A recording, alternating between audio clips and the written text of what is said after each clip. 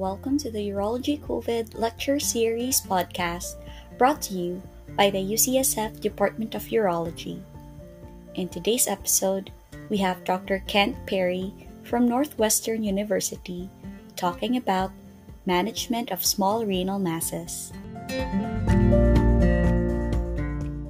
I'm Kent Perry from Northwestern. I'm going to talk today a little bit about the management of small renal masses, and this lecture is going to kind of focus on firstly the observation and studies that have been done about observation of small renal masses, as well as incorporating biopsy into the decision-making process in terms of managing these patients. And then we'll review a little bit in most of those studies pertain to the sporadic renal cell carcinomas. And then I'll do a quick overview of the familial renal cell carcinomas and go over some information about the management of those lesions. I don't have any relevant disclosures. I'm supposed to say that just so you know. So the epidemiology of these renal masses, we've seen a growing incidence of small renal masses. There are 480,000 people who live with kidney cancer in the United States, and there's a growing incidence over the past 40 years, from 1975 to 7.1 per 100,000 to 15.2 in 2014. There's about 14,400 deaths annually, and that curve really hasn't changed much over time, so we haven't really been very successful in declining mortality rates. That's changed just a little bit recently in patients with metastatic disease with the immunotherapeutic agents that have been real successful in treating some of these patients that we really didn't have before. But before that time, even though we were diagnosing these at an earlier stage, the annual death rate didn't really decline at all. Worldwide, and by the way, the incidence of renal cell carcinoma is about 1/10 that of prostate cancer, so much less common, as you guys know. The annual cases per 100,000 people, a lot of this is dependent upon how frequently these countries are using cross-sectional body imaging in terms of how likely these are to be discovered. It's more common in males than in females. Not a huge difference between races, between Caucasians and African Americans and the Asians, and there's a slightly lower incidence in the Asian Pacific Islander incidence in both males and females. But again, some of this can potentially be related to how frequently cross-sectional imaging is being obtained. And again, of course, it's more common in older populations, 55 to 75 years old. So risk factors for renal cell carcinoma, obesity and smoking are two ones that are pretty obvious. End-stage renal disease with acquired renal cystic disease, typically with papillary renal cell carcinomas. People with a prior history of renal cell carcinoma are more likely to develop an ipsilateral or contralateral renal cell carcinoma. Potentially diabetes and heavy metal, and there's an likely association between cadmium exposure and renal cell carcinoma. Smoking is a big one. Another one that's not on here is just being male, getting older. So the survival rate has been growing over time. So 76% of patients survive 5 years after the diagnosis, and that's grown significantly in the past decades. And there's been also a migration shift in terms of the stage of diagnosis, where the majority of these are being diagnosed when they're localized now, of course, and also they're being diagnosed incidentally. Most often these are found when somebody comes in with abdominal pain, and you get the obligatory CT scan in the emergency room, and there's a small renal mass. So just a brief overview of the staging. I think this has changed 3 times since I've been in my residency and practice. T1A is less than 4 centimeters in size. T1B 4 to 7 centimeters. T2 is greater than 7 centimeters, and that's broken down to T2A, which is 7 to 10. T2B greater than 10 centimeters. T3A is renal vein involvement or perinephric fat involvement. T3B is involvement to the IVC, and T3C is IVC above the diaphragm. T4 is extension into adjacent structures such as the adrenal gland, Gerota's fascia, and then you have regional lymphadenopathy and distant metastasis, of course. Interestingly, the T3A is not exactly the risk associated with just renal vein involvement, and with perinephric fat involvement is not equal. Perinephric fat involvement has a poor prognosis. So when we look at the SEER database, we see that the renal tumor size at presentation has steadily and consistently decreased nationally. And we also see that patients more recently diagnosed have improved survival, but this could be attributed to decreased tumor sizes in the later cohorts. And we've also seen relative survival advantage independent of size compared to some of the earlier patients studied. But we also see that as you look at the overall mortality rate of renal cell carcinomas that have been diagnosed in the US, and these go up in size as you go up the chart, the overall mortality rate has increased over time, and this may have to do with things such as age of diagnosis, but the cancer-specific mortality rate over time has not really changed. We haven't really bent that curve significantly. So this is kind of an interesting slide. It's demonstrating the fact that if you look at if you have an effective treatment for existing disease, you'll find is an increasing 5-year survival and a decreasing mortality rate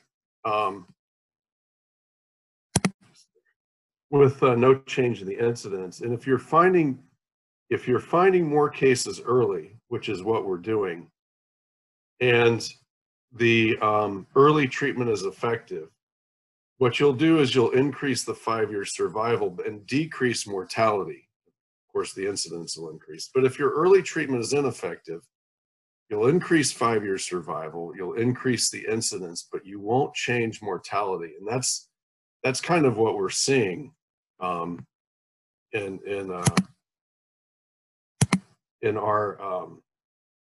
our group. And we're not really changing the mortality rate, suggesting that early treatment of these masses is not effective. So if you look at the management of small renal masses, what is a small renal mass? Well, certainly 4 centimeters or less in size, T1A. Some of the other studies have used different cutoffs, and I'll get into that in a minute. But the evolution of the treatment of these things, we've seen a change in terms of partial nephrectomy gaining popularity, radical nephrectomy declining, and how often that's done. Ablative therapies are becoming more popular too. But I'm going to make an argument that for a lot of these, active surveillance is probably a more appropriate therapy or tool that we can incorporate in these patients. The rationale for this is that ultimately 20 to 30% of small renal masses are found to be benign. And we know that, these are frequently angiomyolipomas. Now, an angiomyolipoma is going to be typically easy to recognize on cross-sectional body imaging because of the presence of fat. But lipid-poor angiomyolipomas are difficult to identify. We know that ultrasound can be helpful. They have a hyperechoic appearance on ultrasound almost universally. That is a very helpful tool in identifying these lesions. Not much else really shows up as hyperechoic on ultrasound. Oncocytoma, metanephric adenomas, and hemorrhagic cysts are all possible or in the differential diagnosis. Another consideration is greater than 50% or low grade. And really it's more in the order of about 1% risk of progression to metastatic disease in this group. Let's go on here. So there are several active surveillance programs that are ongoing. This is some of them. We're going to talk about some of them later. The Renal Cell Consortium of Canada.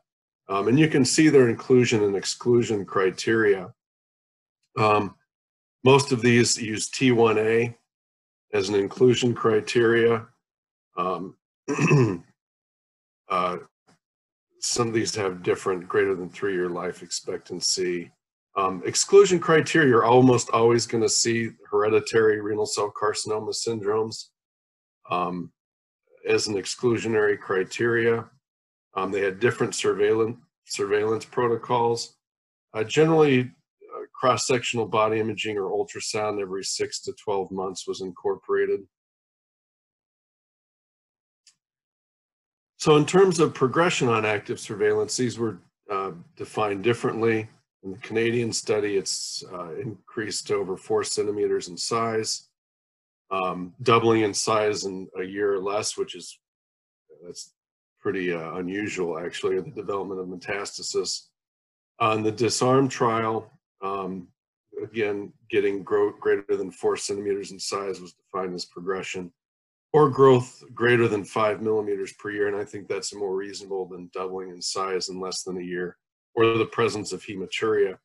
And if you look at, this is a meta-analysis of active surveillance studies, and if you look at the results here, you see the probability of progression to treatment, usually around 20 to 30%. The outliers are kind of highlighted on this slide. Progression to metastatic disease, 1 or 2%. Cancer-specific mortality, very low. And overall mortality is going to be kind of all over the place based upon the patient population that's being evaluated. One common factor in these studies is that non-growing masses do not metastasize. And that's important to keep in mind. So this is the DISARM trial. This is comparative effectiveness of management options for patients with small renal masses, a prospective study. Again, this is DISARM, so the small renal mass is defined as T1A. 638 patients, 231 underwent partial nephrectomy, 41 radical nephrectomy, 27 ablation, and just over half, or 339, are in the active surveillance group. The cancer-specific survival at 7 years was not different between the groups. It was a little bit lower in the partial nephrectomy group, but that wasn't significant. The overall survival at 7 years was different.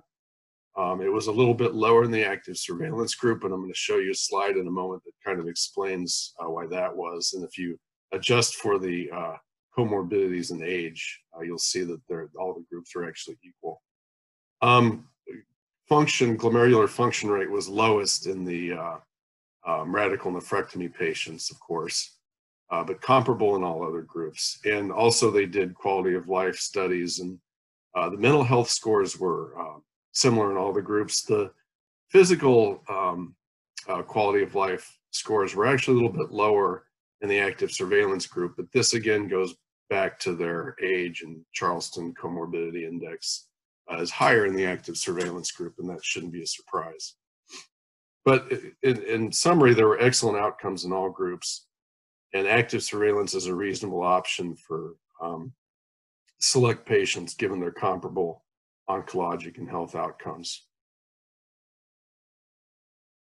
So this is a slide that just looks at the management of these patients, and over here this is an unadjusted, this is an unadjusted analysis, and over on the right hand side is the adjusted multivariate analysis. And if you look at partial nephrectomy as the reference group, if you look at nephrectomy, ablation, or AS as active surveillance in these groups, if you look at their adjusted multivariate analysis that takes into consideration their age, which you can see on this slide as an independent variable risk, and their Charleston Comorbidity Index, the groups are all partial nephrectomy, radical nephrectomy, ablation, and active surveillance are all equal in terms of all-cause mortality outcomes. And so if you look at small renal masses in elderly patients, they are more likely to die of unrelated comorbidities, and they have increased risk of surgical complications. And this is a slide that just looks at the utilization of various management tools. And this is a 65 to 74, 74 to 84-year-old group. And then over here is 85-year-old and older group. You can see that non-operative management has been increasing over time, as well as has ablation and partial nephrectomy relative to radical nephrectomy, but it hasn't been increasing enough. But at least we've been trending in the right direction. And I think, you know, this slide, the last data point on this slide was 2010. I think if we had an updated slide to 2020, we'd see that this active surveillance has become more popular because it's just people discuss it more often, and it's an accepted tool. And you know, these studies, including DISARM, have helped advance that that management style. So this is kind of an interesting slide. If you look at even large renal mass observation, this is a more recent study from Urologic Oncology. This looked at competing mortality in higher risk patients, and the average mass size was 4.9 centimeters. So these were T1B on average. Average age was 73 years old. The Charleston, 73% had Charleston Comorbidity Index scores of 4 or greater. Median follow-up time in this study was 4 years. One thing that was observed is the median growth rate was a little bit faster in the larger renal mass group, 4 millimeters per year, as opposed to the 2 to 3 millimeters per year that you typically see in the smaller renal mass group. In this study, at the 4-year follow-up, 3 out of 100 patients died from kidney cancer, but 30 of 100 patients died from other causes. So this looks at the dashed line in this graph is the probability of mortality from all causes, whereas the solid line is the probability of the development of metastatic disease from renal cell carcinoma. And you can see it's at 5 years, 6% of developing metastatic disease, not death, and 22% of these patients died from other causes. So this is obviously applicable in a limited high-risk patient population, but it's useful information to help counsel patients, especially elderly or very high-risk people, who you diagnose with a 5-centimeter renal mass. They don't all necessarily have to have surgery. It has to be evaluated carefully in terms of the risk-benefit analysis. So when we're considering evaluating these masses for the risk of them being malignant or benign, there's many factors that we can look at. You know, the 44.9% of predominantly exophytic tumors are benign, whereas 15.8% of endophytic tumors, predominantly endophytic tumors, are benign. And the patients who have a nephrometry score of less than 8 are more likely to be benign. So if we look at I know you guys are all familiar with this. This is the renal nephrometry score. It was originally developed, I think, mainly for doing partial nephrectomy in terms of evaluating for postoperative, perioperative risk. It looks at the size of the tumor, and it's broken down into 1 point, 2 points, and 3 points for T1A, T1B, and T2. It looks at the endophytic, exophytic properties of the mass, and looks at the nearness of the tumor to the collecting system or the central sinus fat. And it's broken down by millimeters in terms of its proximity. Anterior, posterior is just a description. Obviously, if you're doing a transabdominal approach for partial nephrectomy, the posterior masses tend to be more difficult. And then it looks at location relative to the polar lines. And those that either entirely in the upper or lower pole get a lower score. Those that cross the polar line get 2 points, and those that are sitting entirely between the polar lines or across the mid-polar line get 3 points. Padua score, it's very similar. They're not too different. You can look at the point distribution here on the slide. It's significant again because the higher the score, the greater the risk of malignancy. Also for perioperative planning, warm ischemic time goes up, estimated blood loss goes up, and conversion to radical nephrectomy also goes up.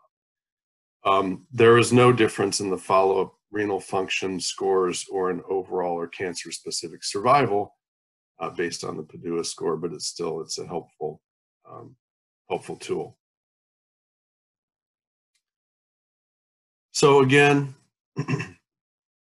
if we're wanting to try to tell if these are malignant or benign, you can get some clues from the nephrometry Padua scores, their exophytic or endophytic characteristics. But ultimately, we're probably going to be looking at doing a biopsy if we want to truly demonstrate whether these are benign or malignant, obviously. So in terms of the sensitivity and specificity, one of the things that we'll hit on a couple times is that whether you're doing a core biopsy or an FNA makes a difference in the quality of the biopsy.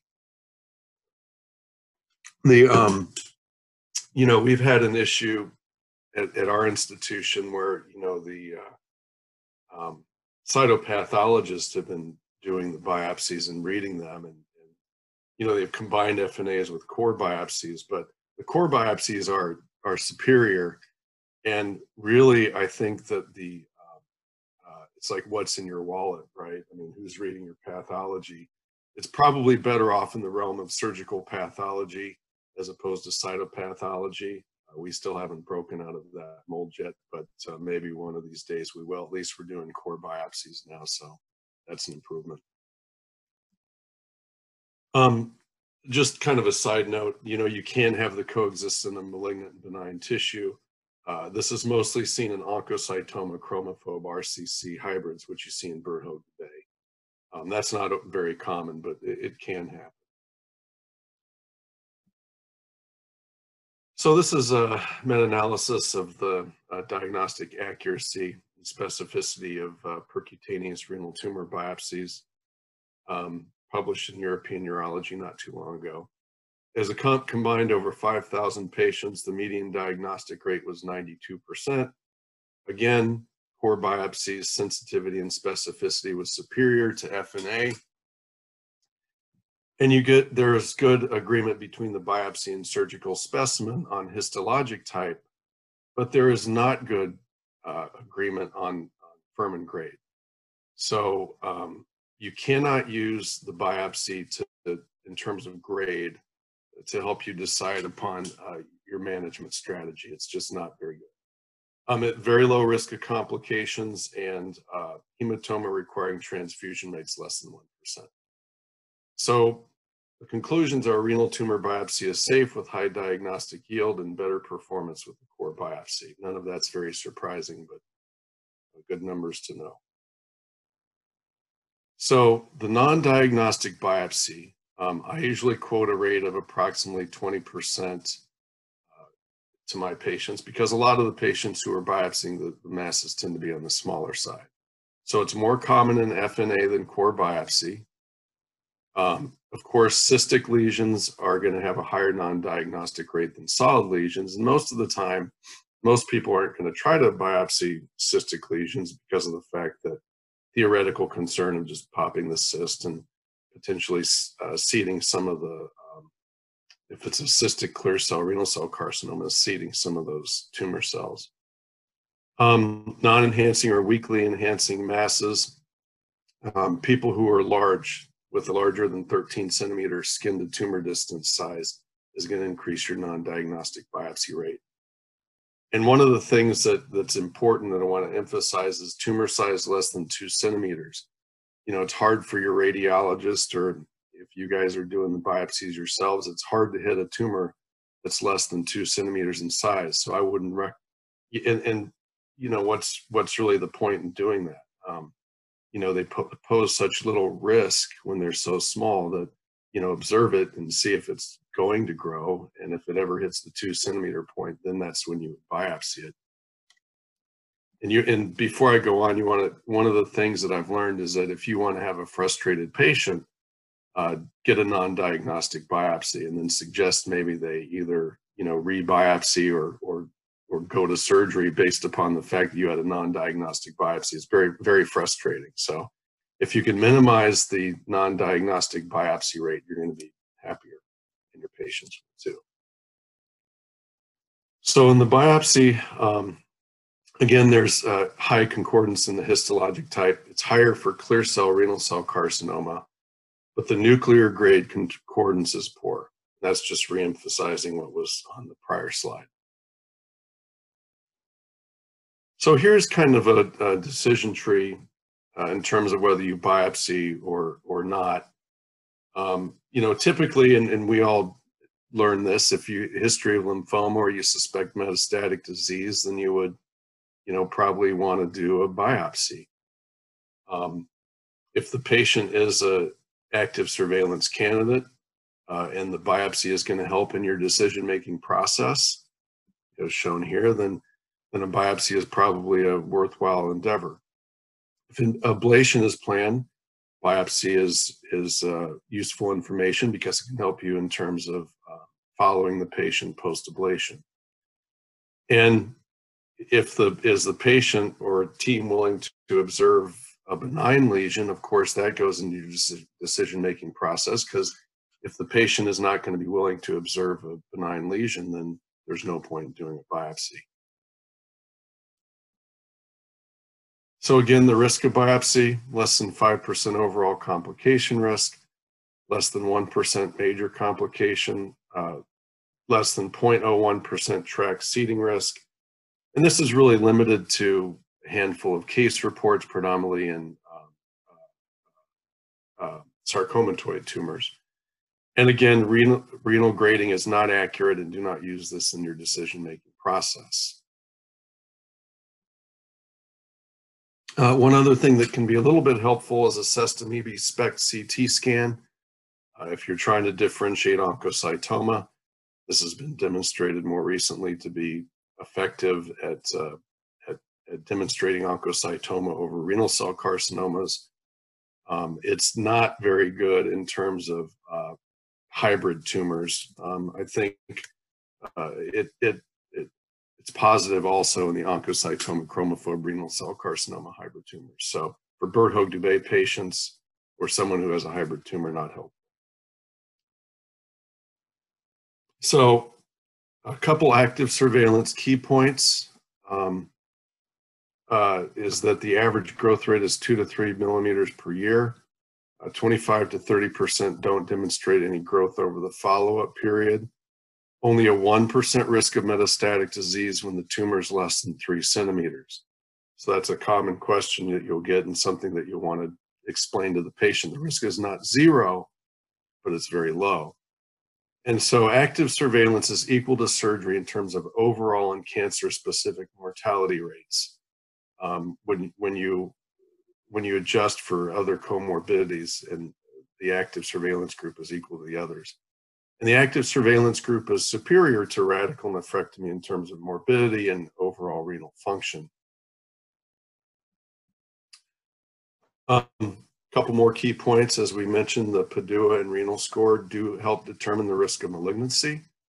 so you can get some clues from imaging and the appearance of the mass. Renal biopsy is underutilized. This is changing, but I think it's still underutilized, and you should wait until the mass is greater or equal to 2 centimeters until you undertake a biopsy attempt. Another key point is consider competing mortality risks in elderly patients or patients with significant comorbidities, even with T1B renal masses. The whole picture needs to be evaluated with those patients. So moving on, let's look at some multiple and bilateral renal masses and look at quickly overview some of the familial renal cell carcinoma syndromes. So in this group, first of all, consider genetic testing depending upon what other features are associated with their multiple bilateral renal masses. Typically, you'll want to biopsy the largest renal mass, as this confers the highest risk.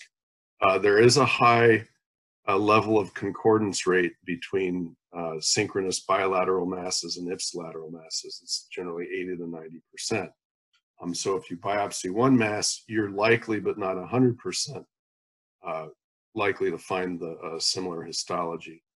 And also incorporating MAG3 renograms in order to get a baseline function and to tell your function between surgeries if someone's likely facing multiple procedures.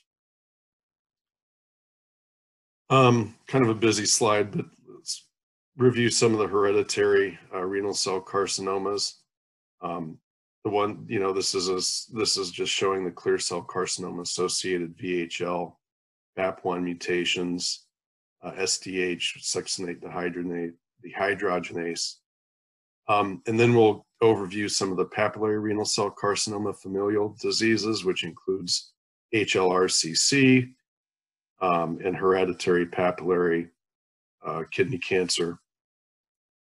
In VHL, we know that you have associated pheochromocytomas as well as renal pancreatic cysts and pheochromocytoma. In HLRCC, you see uterine leiomyosarcomas, an increased risk of bladder cancer also. And we'll get into a little bit more detail in these in just a moment. So some of the other ones, Birdhogue-Dubé, you see chromophobe and oncocytoma, and you can see hybrid tumors tend to be a little bit less aggressive on the spectrum, typically presenting with, frequently at least, with spontaneous pneumothorax and the finding of pulmonary cysts, and also the typical fibrofolliculomas across the face, cheeks, or even upper thorax. Tuberous sclerosis, typically present with angiomyolipomas, can have renal cysts, and these patients actually have a small, less than 5% risk of developing renal cell carcinoma. I'll go into some of the more individual ones in just a moment. Now, it's important to keep in mind that obviously the small renal mass, the active surveillance studies, those were done with spontaneous, not familial renal cell carcinoma. So this is the other side of the spectrum. Von Hippel-Lindau is probably kind of the classic familial renal cell carcinoma, the best described. VHL is a tumor suppressor that regulates HIF, hypoxia-inducing factor. It's found on chromosome 3p. It's an autosomal dominant trait with 100% penetrance. You can see tumors, renal masses develop in young patients, and the Bosniak scores are relevant in these patients. So benign appearing cysts frequently will be early cystic renal cell cancers. You can also see hemangioblastomas of the spine, brain, and retina, endolymphatic sac tumors, the auditory canal, cystadenomas of the epididymis, and you can see cysts and cystadenomas in the pancreas, as well as neuroendocrine tumors, as well as pheochromocytoma in this group. Another thing that, just kind of a side note, that don't forget patients with polycystic kidney disease. Obviously, they're not at increased risk for renal cell carcinoma, But you do have to consider the increased risk in aneurysms and send them to appropriate evaluations for neurology or neurosurgery in those patients. So tuberous sclerosis, this is the TSC1 or 2 gene that encode Hamertin and tuberin. These are also autosomal dominant with a high penetrance. 60–80% have renal manifestations with cysts or angiomyolipomas. Low risk of renal cell carcinoma, but it's elevated. This is the group that you typically see hemorrhage with the angiomyolipomas. You know, the spontaneous hemorrhage risk with angiomyolipoma is not so clear because the denominator is not known very well. So when counseling patients on the risk of spontaneous hemorrhage that have the AML that hits 4 or 5 centimeters, it's difficult. So tuberous sclerosis can also be associated with mental retardation and seizures, glioneuronal hamartomas, and astrocytomas. And typically you'll see facial angiofibromas as characteristics in these patients. So HLRCC, hereditary leiomyomatosis, and renal cell carcinoma, that's why I call it HLRCC, frequently affects younger patients. 85% have extrarenal leiomyomas, typically in the uterus, sometimes in the skin. These are microscopically papillary type 2 cancers. They have the molecular change includes the fumarate hydratase mutation. This is important because even with small primaries, metastatic disease can develop. And it's also interesting because in spontaneous type 2 papillary renal cell carcinomas, not all of them are associated with the fumarate hydratase mutation. And they do tend to be multifocal. So in patients who have type 2 papillary and you do a partial nephrectomy and they have either multiple tumors or they have recurrence, genetic testing on the primary tumor to see if FH mutation is present can help you in decision making in terms of management of their other masses. So these are never really appropriate for observation, these tumors. BHD, Birt-Hogg-Dubé, is a relatively rare autosomal dominant disease. I have a few families that I follow with this. Most of them have presented with spontaneous pneumothorax. You'll also see these typical fibrofolliculomas across the face, neck, or upper thorax. These patients can get multiple renal tumors that are either chromophobe carcinomas or oncocytomas, and you can also have extrarenal oncocytomas, such as the thyroid oncocytoma, I believe, that's demonstrated in that image. And again, pulmonary cyst with spontaneous pneumothorax is a common feature. Anytime I see someone with pulmonary cysts on a CT scan, that's one of the first things I think about, maybe just because of what I do. So you can also have familial translocation renal cell carcinomas. This is the XP11 or 6P21, typically in children and young adults. If you have a unclassified renal cell carcinoma, particularly in a younger adult, the tumor should be sent for cytogenetics to look for these translocations. Slightly female predominant, typically presents at higher stage in clear cell renal cell carcinoma. It has a high incidence of metastasis and typically behaves a little bit more aggressively, I believe, in younger adults relative to children. So some additional types, so succinate dehydrogenase deficient RCC, typically also appearing in young adults.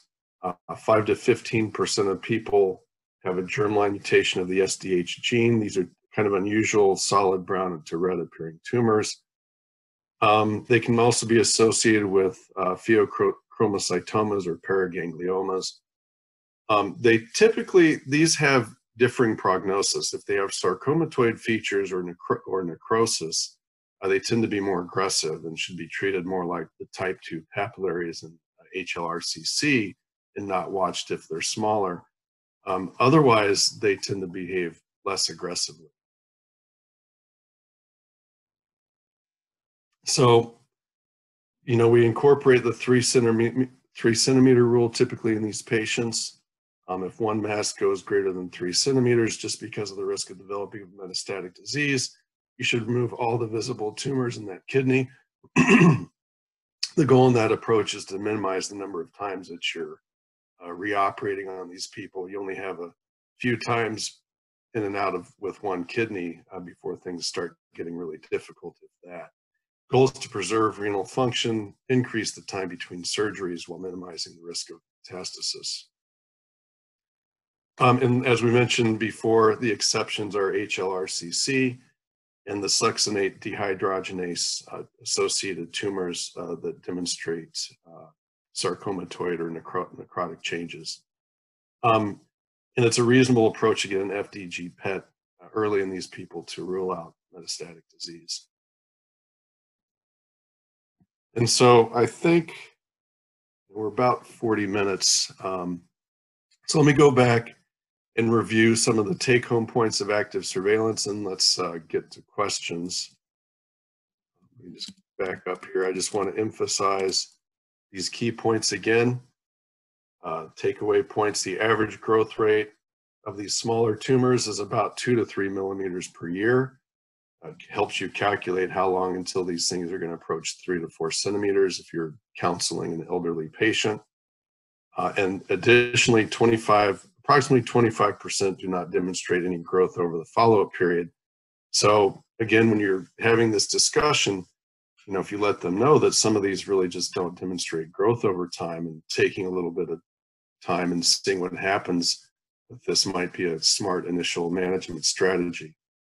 The 1% risk of metastatic disease when they're less than 3 centimeters in size. So you can't tell anyone that there's a 0% chance, and you guys know that, but it's small. Active surveillance is equal to surgery in terms of overall and cancer-specific mortality as a treatment option or non-treatment option. And then active surveillance is superior to radical nephrectomy or surgery in terms of morbidity and specifically renal function with radical nephrectomy. Nobody really advocates radical nephrectomy these days in small renal mass. So additional key points: the Padua and renal nephrometry score do help determine the risk of malignancy. Renal biopsy is underutilized. Wait till the mass is 2 centimeters. And even in slightly larger masses, consider competing mortality risks in the elderly. And so with that, I'll open it up to questions. Not really sure how this works at this point, but.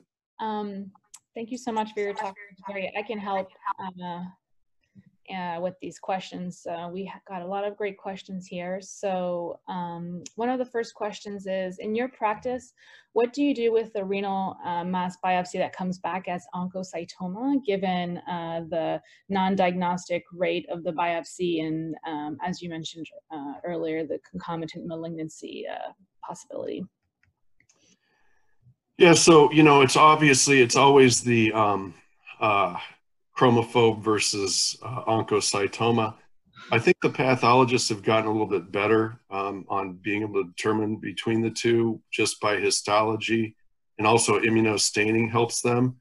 But there's still can be times when the two are difficult to distinguish. What I'll typically tell patients is that if we get a biopsy and what the pathology report will typically say is oncocytic tumor favor oncocytoma. And and they use the immunostaining to help them come to that conclusion. And if that's what the conclusion is and the patient favors observation, I will continue to observe them. And if the tumor approaches 3 to 4 centimeters, especially approaches 4, we might consider repeating the biopsy to make sure we get consistent results. Okay. Someone mentioned that in their radiology department, contrast enhanced ultrasound is frequently used for cystic renal masses. Is that the same at your institution? And what do you think about this imaging modality? Yeah, I think it can be helpful.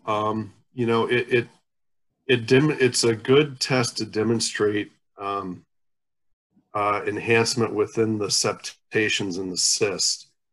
I haven't seen a whole lot of data in terms of comparing it to, you know, the Bosniak standard is CT scan. MRI is very good too. MRI does tend to overstate Bosniak classification scores. But I haven't seen data that compares end histology to contrast enhanced ultrasound, because it's you know, relatively newer, and that may be just because I haven't seen it. But I do sometimes use it to help with as kind of a third test if I've looked at CT scan and MRI. Okay. Another question: does a small renal mass in a difficult location regarding feasibility for a partial nephrectomy trigger you to do surgery earlier versus active surveillance? That's a great question, because it can do both. You know, if you know that the risk of doing a radical nephrectomy for one of these small renal masses is higher, it certainly makes active surveillance more desirable, particularly in the elderly, or someone with compromised renal function. But in someone who's younger, who are concerned with what this thing is going to do over time, yeah, then the earlier intervention does come into play in terms of maximizing the probability of being able to do partial nephrectomy, for sure. Someone else wanted to know, in your practice, do you often biopsy small renal masses? Does your institution have a protocol on this? I almost always biopsy these masses, and I usually advise that we do it. But again, I follow the protocol. I always wait till they're 2 centimeters in size, and don't try to biopsy before then. And we don't follow any particular protocol. It's done. Our interventional radiologists are the ones that do the biopsies. They do a good job. Like I mentioned before, since we have kind of an issue where the cytopathologists are still reading the biopsies. I think our surgical pathologists would generally do better with the core biopsies, but I don't know. That's really neither here nor there. Do you recommend alternating between various imaging modalities, such as renal ultrasound, CT, or MRI, to minimize radiation to the patients? Well, I never follow anybody routinely with CT scan because of the radiation issues. So I'll follow most people with MRI, especially early on, because I think the quality of the images is greater and more reproducible than ultrasound. The ultrasounds are very tech dependent. We have very good techs at Northwestern, and probably I'm sure all you guys do too. But still, it's dependent on their particular study. And so, for someone who I've been following for a while, then they're getting to the point where they're almost getting tired of seeing me back every year. Ultimately, we'll switch over to ultrasound because it's an easier test, it's less expensive, and if you've been looking at this thing for a long time and it really hasn't done anything, I think it's good enough. Okay. Someone wanted to know if you could discuss your management of complex renal cysts that you are concerned for. Cystic RCC, do you MRI, and when do you biopsy? I very rarely biopsy them unless they have a real dominant nodular component that I think that our radiologists can actually hit, and they're pretty good at it. But it depends a little bit on where this nodule is. So I don't usually do biopsy. In terms of following them, I think MRI is very helpful. It's very helpful because you can look at, now keep in mind that MRI does overestimate the Bosniak classification. So if you get someone who's a 2F on CT scan, I know it's somewhat subjective, but if you get someone who's a 2F on CT scan, it's probably going to look like a 3 on MRI. So just keep that in mind. But I do use MRI because I I like to look at the T2 weighted images to see what proportion of the tumor appears to be cystic and what appears to be solid. And I think you can follow that over time, and it's easy to go back and compare. Okay, thank you. Someone wanted to know what your thoughts were on partial nephrectomy for T3A. Well, I usually, so I would not advocate doing that just in general.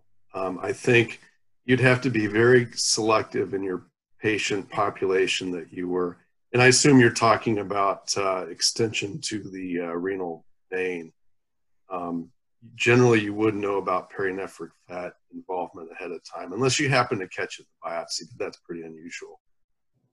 It would have to be a very selective patient who really, say like somebody with a solitary kidney. And that might be a reasonable person to try it in terms of just the risk of disease recurrence. Okay. Regarding patients with multiple tumors or familial diseases, do you prefer open versus robotic partial nephrectomy? Well, that has to be kind of a case-by-case basis, but I think if you're talking about the familial diseases just in general, unless they happen to be, happen not to be on if they're on the very low end of the spectrum of their renal disease, then I suppose you could probably justify a robotic approach. Generally, though, I think you're probably better off with an open approach. And just because I think it's easier to more quickly get the tumors out, and you can do it with cold ischemic time as opposed to warm ischemic time.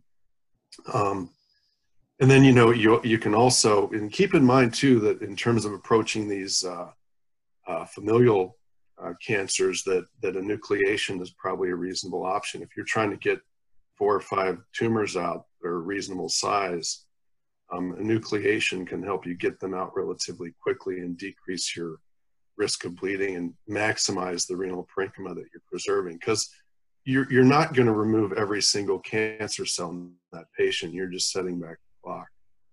Okay.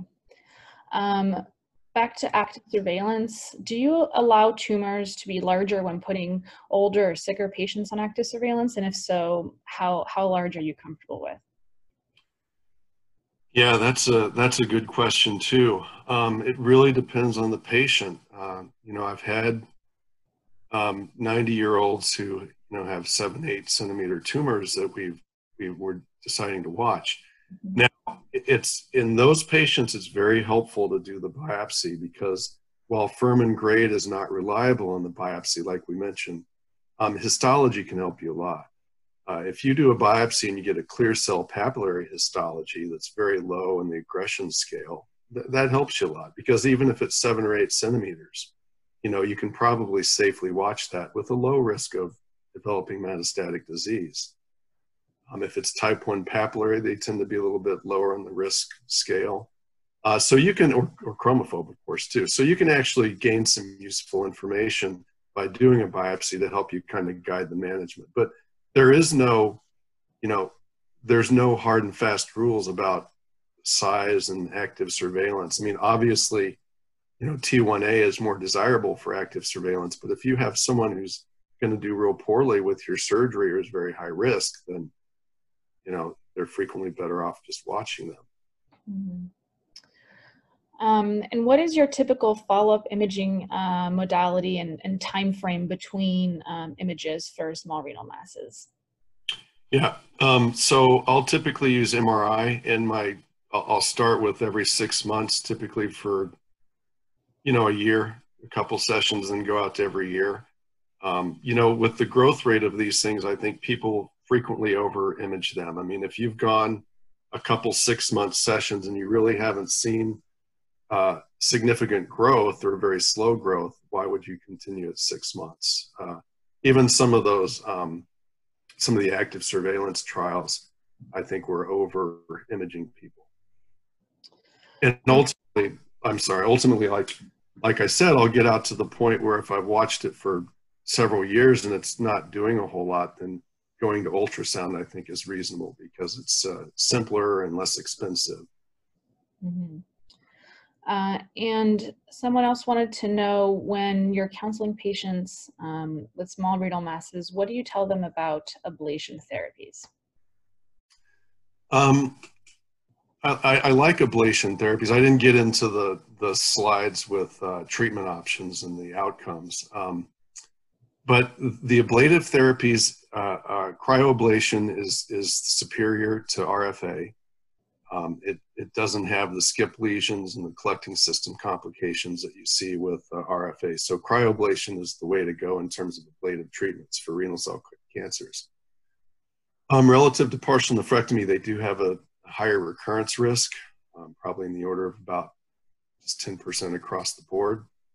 There's some meta-analysis that have demonstrated that they have a slightly higher risk of progression of their disease.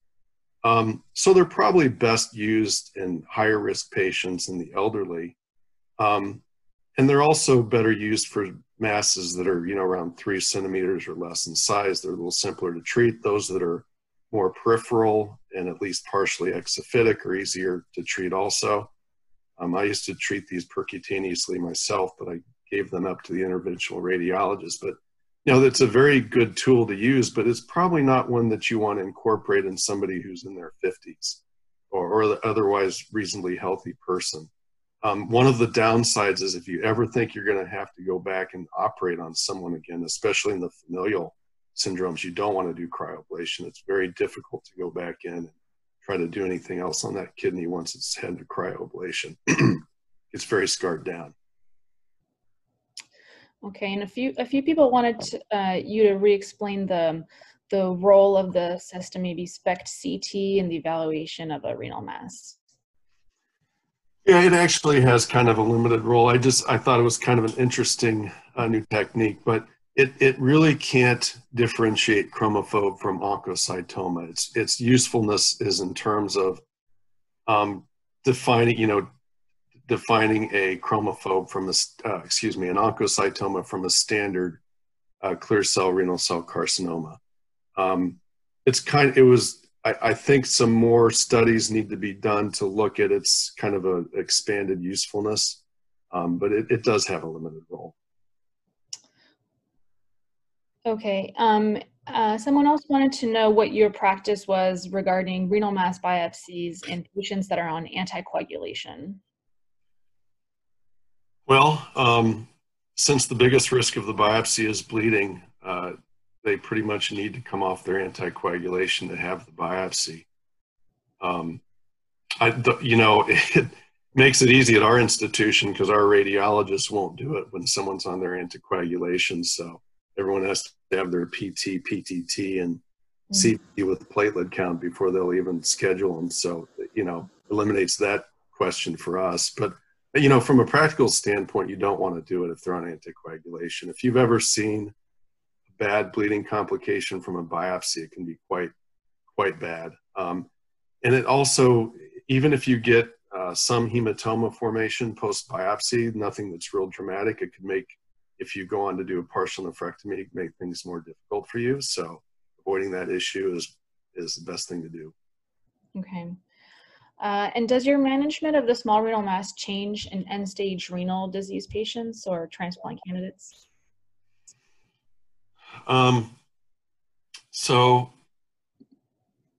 Yes, it does. The implications for removing the kidney are not as great. So in someone who's on dialysis, you wouldn't do a partial nephrectomy typically. You would just do a radical nephrectomy.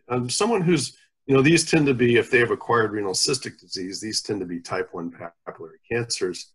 They're not particularly aggressive. For someone who's a poor surgical candidate, you might consider active surveillance or maybe even doing a biopsy to demonstrate exactly what it is. But in general, you would, if any question, you would remove the kidney. For someone who's a transplant candidate, the transplant people, rightfully so, don't like to transplant kidneys in people who have a potential malignancy, so you'd remove it. Okay. I think we have time for one last question. what is the role of partial nephrectomy in patients with oligometastatic disease along with TKIs? Tough question. So, yeah, that's a good one. So what was the question, the role of partial nephrectomy? Yep, role of partial nephrectomy in patients with oligometastatic disease. And they added along with TKIs. Okay, so in terms of when we're looking at cytoreductive nephrectomy, and you guys know the data on this, the more recent data suggests that it may have a more limited role, particularly in those with poor performance status. It's probably in general not a very helpful thing to pursue. The role of partial nephrectomy in this group is, there's just not much data on it. I mean, I can see incorporating that in somebody who had a relatively smaller primary, a very good performance status in oligometastatic disease. In fact, we've done that.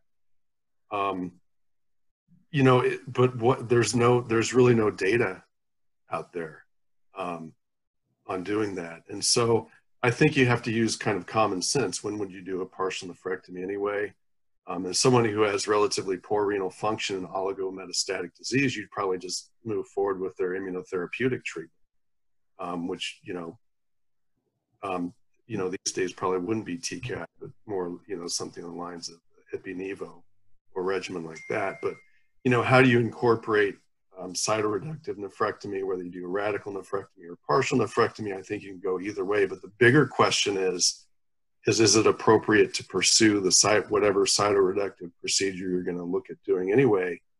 And I think that has a lot to do with the burden of the primary, how much tumor rests within that primary. If you can get rid of the majority of their tumor burden by doing a cytoreductive nephrectomy and they have a good performance status, I think it's probably worthwhile pursuing. And whether that's, if it's a partial nephrectomy because they have, if they have, a single one or two small metastatic lesions in a relatively small primary, I think it'd be absolutely reasonable to do a partial nephrectomy in that setting. Hope that answers your question. It wasn't too rambling. No, thank you so much for answering all of the questions. There's still quite a few questions that we didn't get to answer, but we'll post all the answers on the website. And just a reminder for everybody to fill out the survey. Thank you so much, Dr. Perry, for a great talk. Thank you, guys. Enjoyed it. Thank you for listening. We'll talk to you soon. Learn more by visiting our website, urologycovid.ucsf.edu.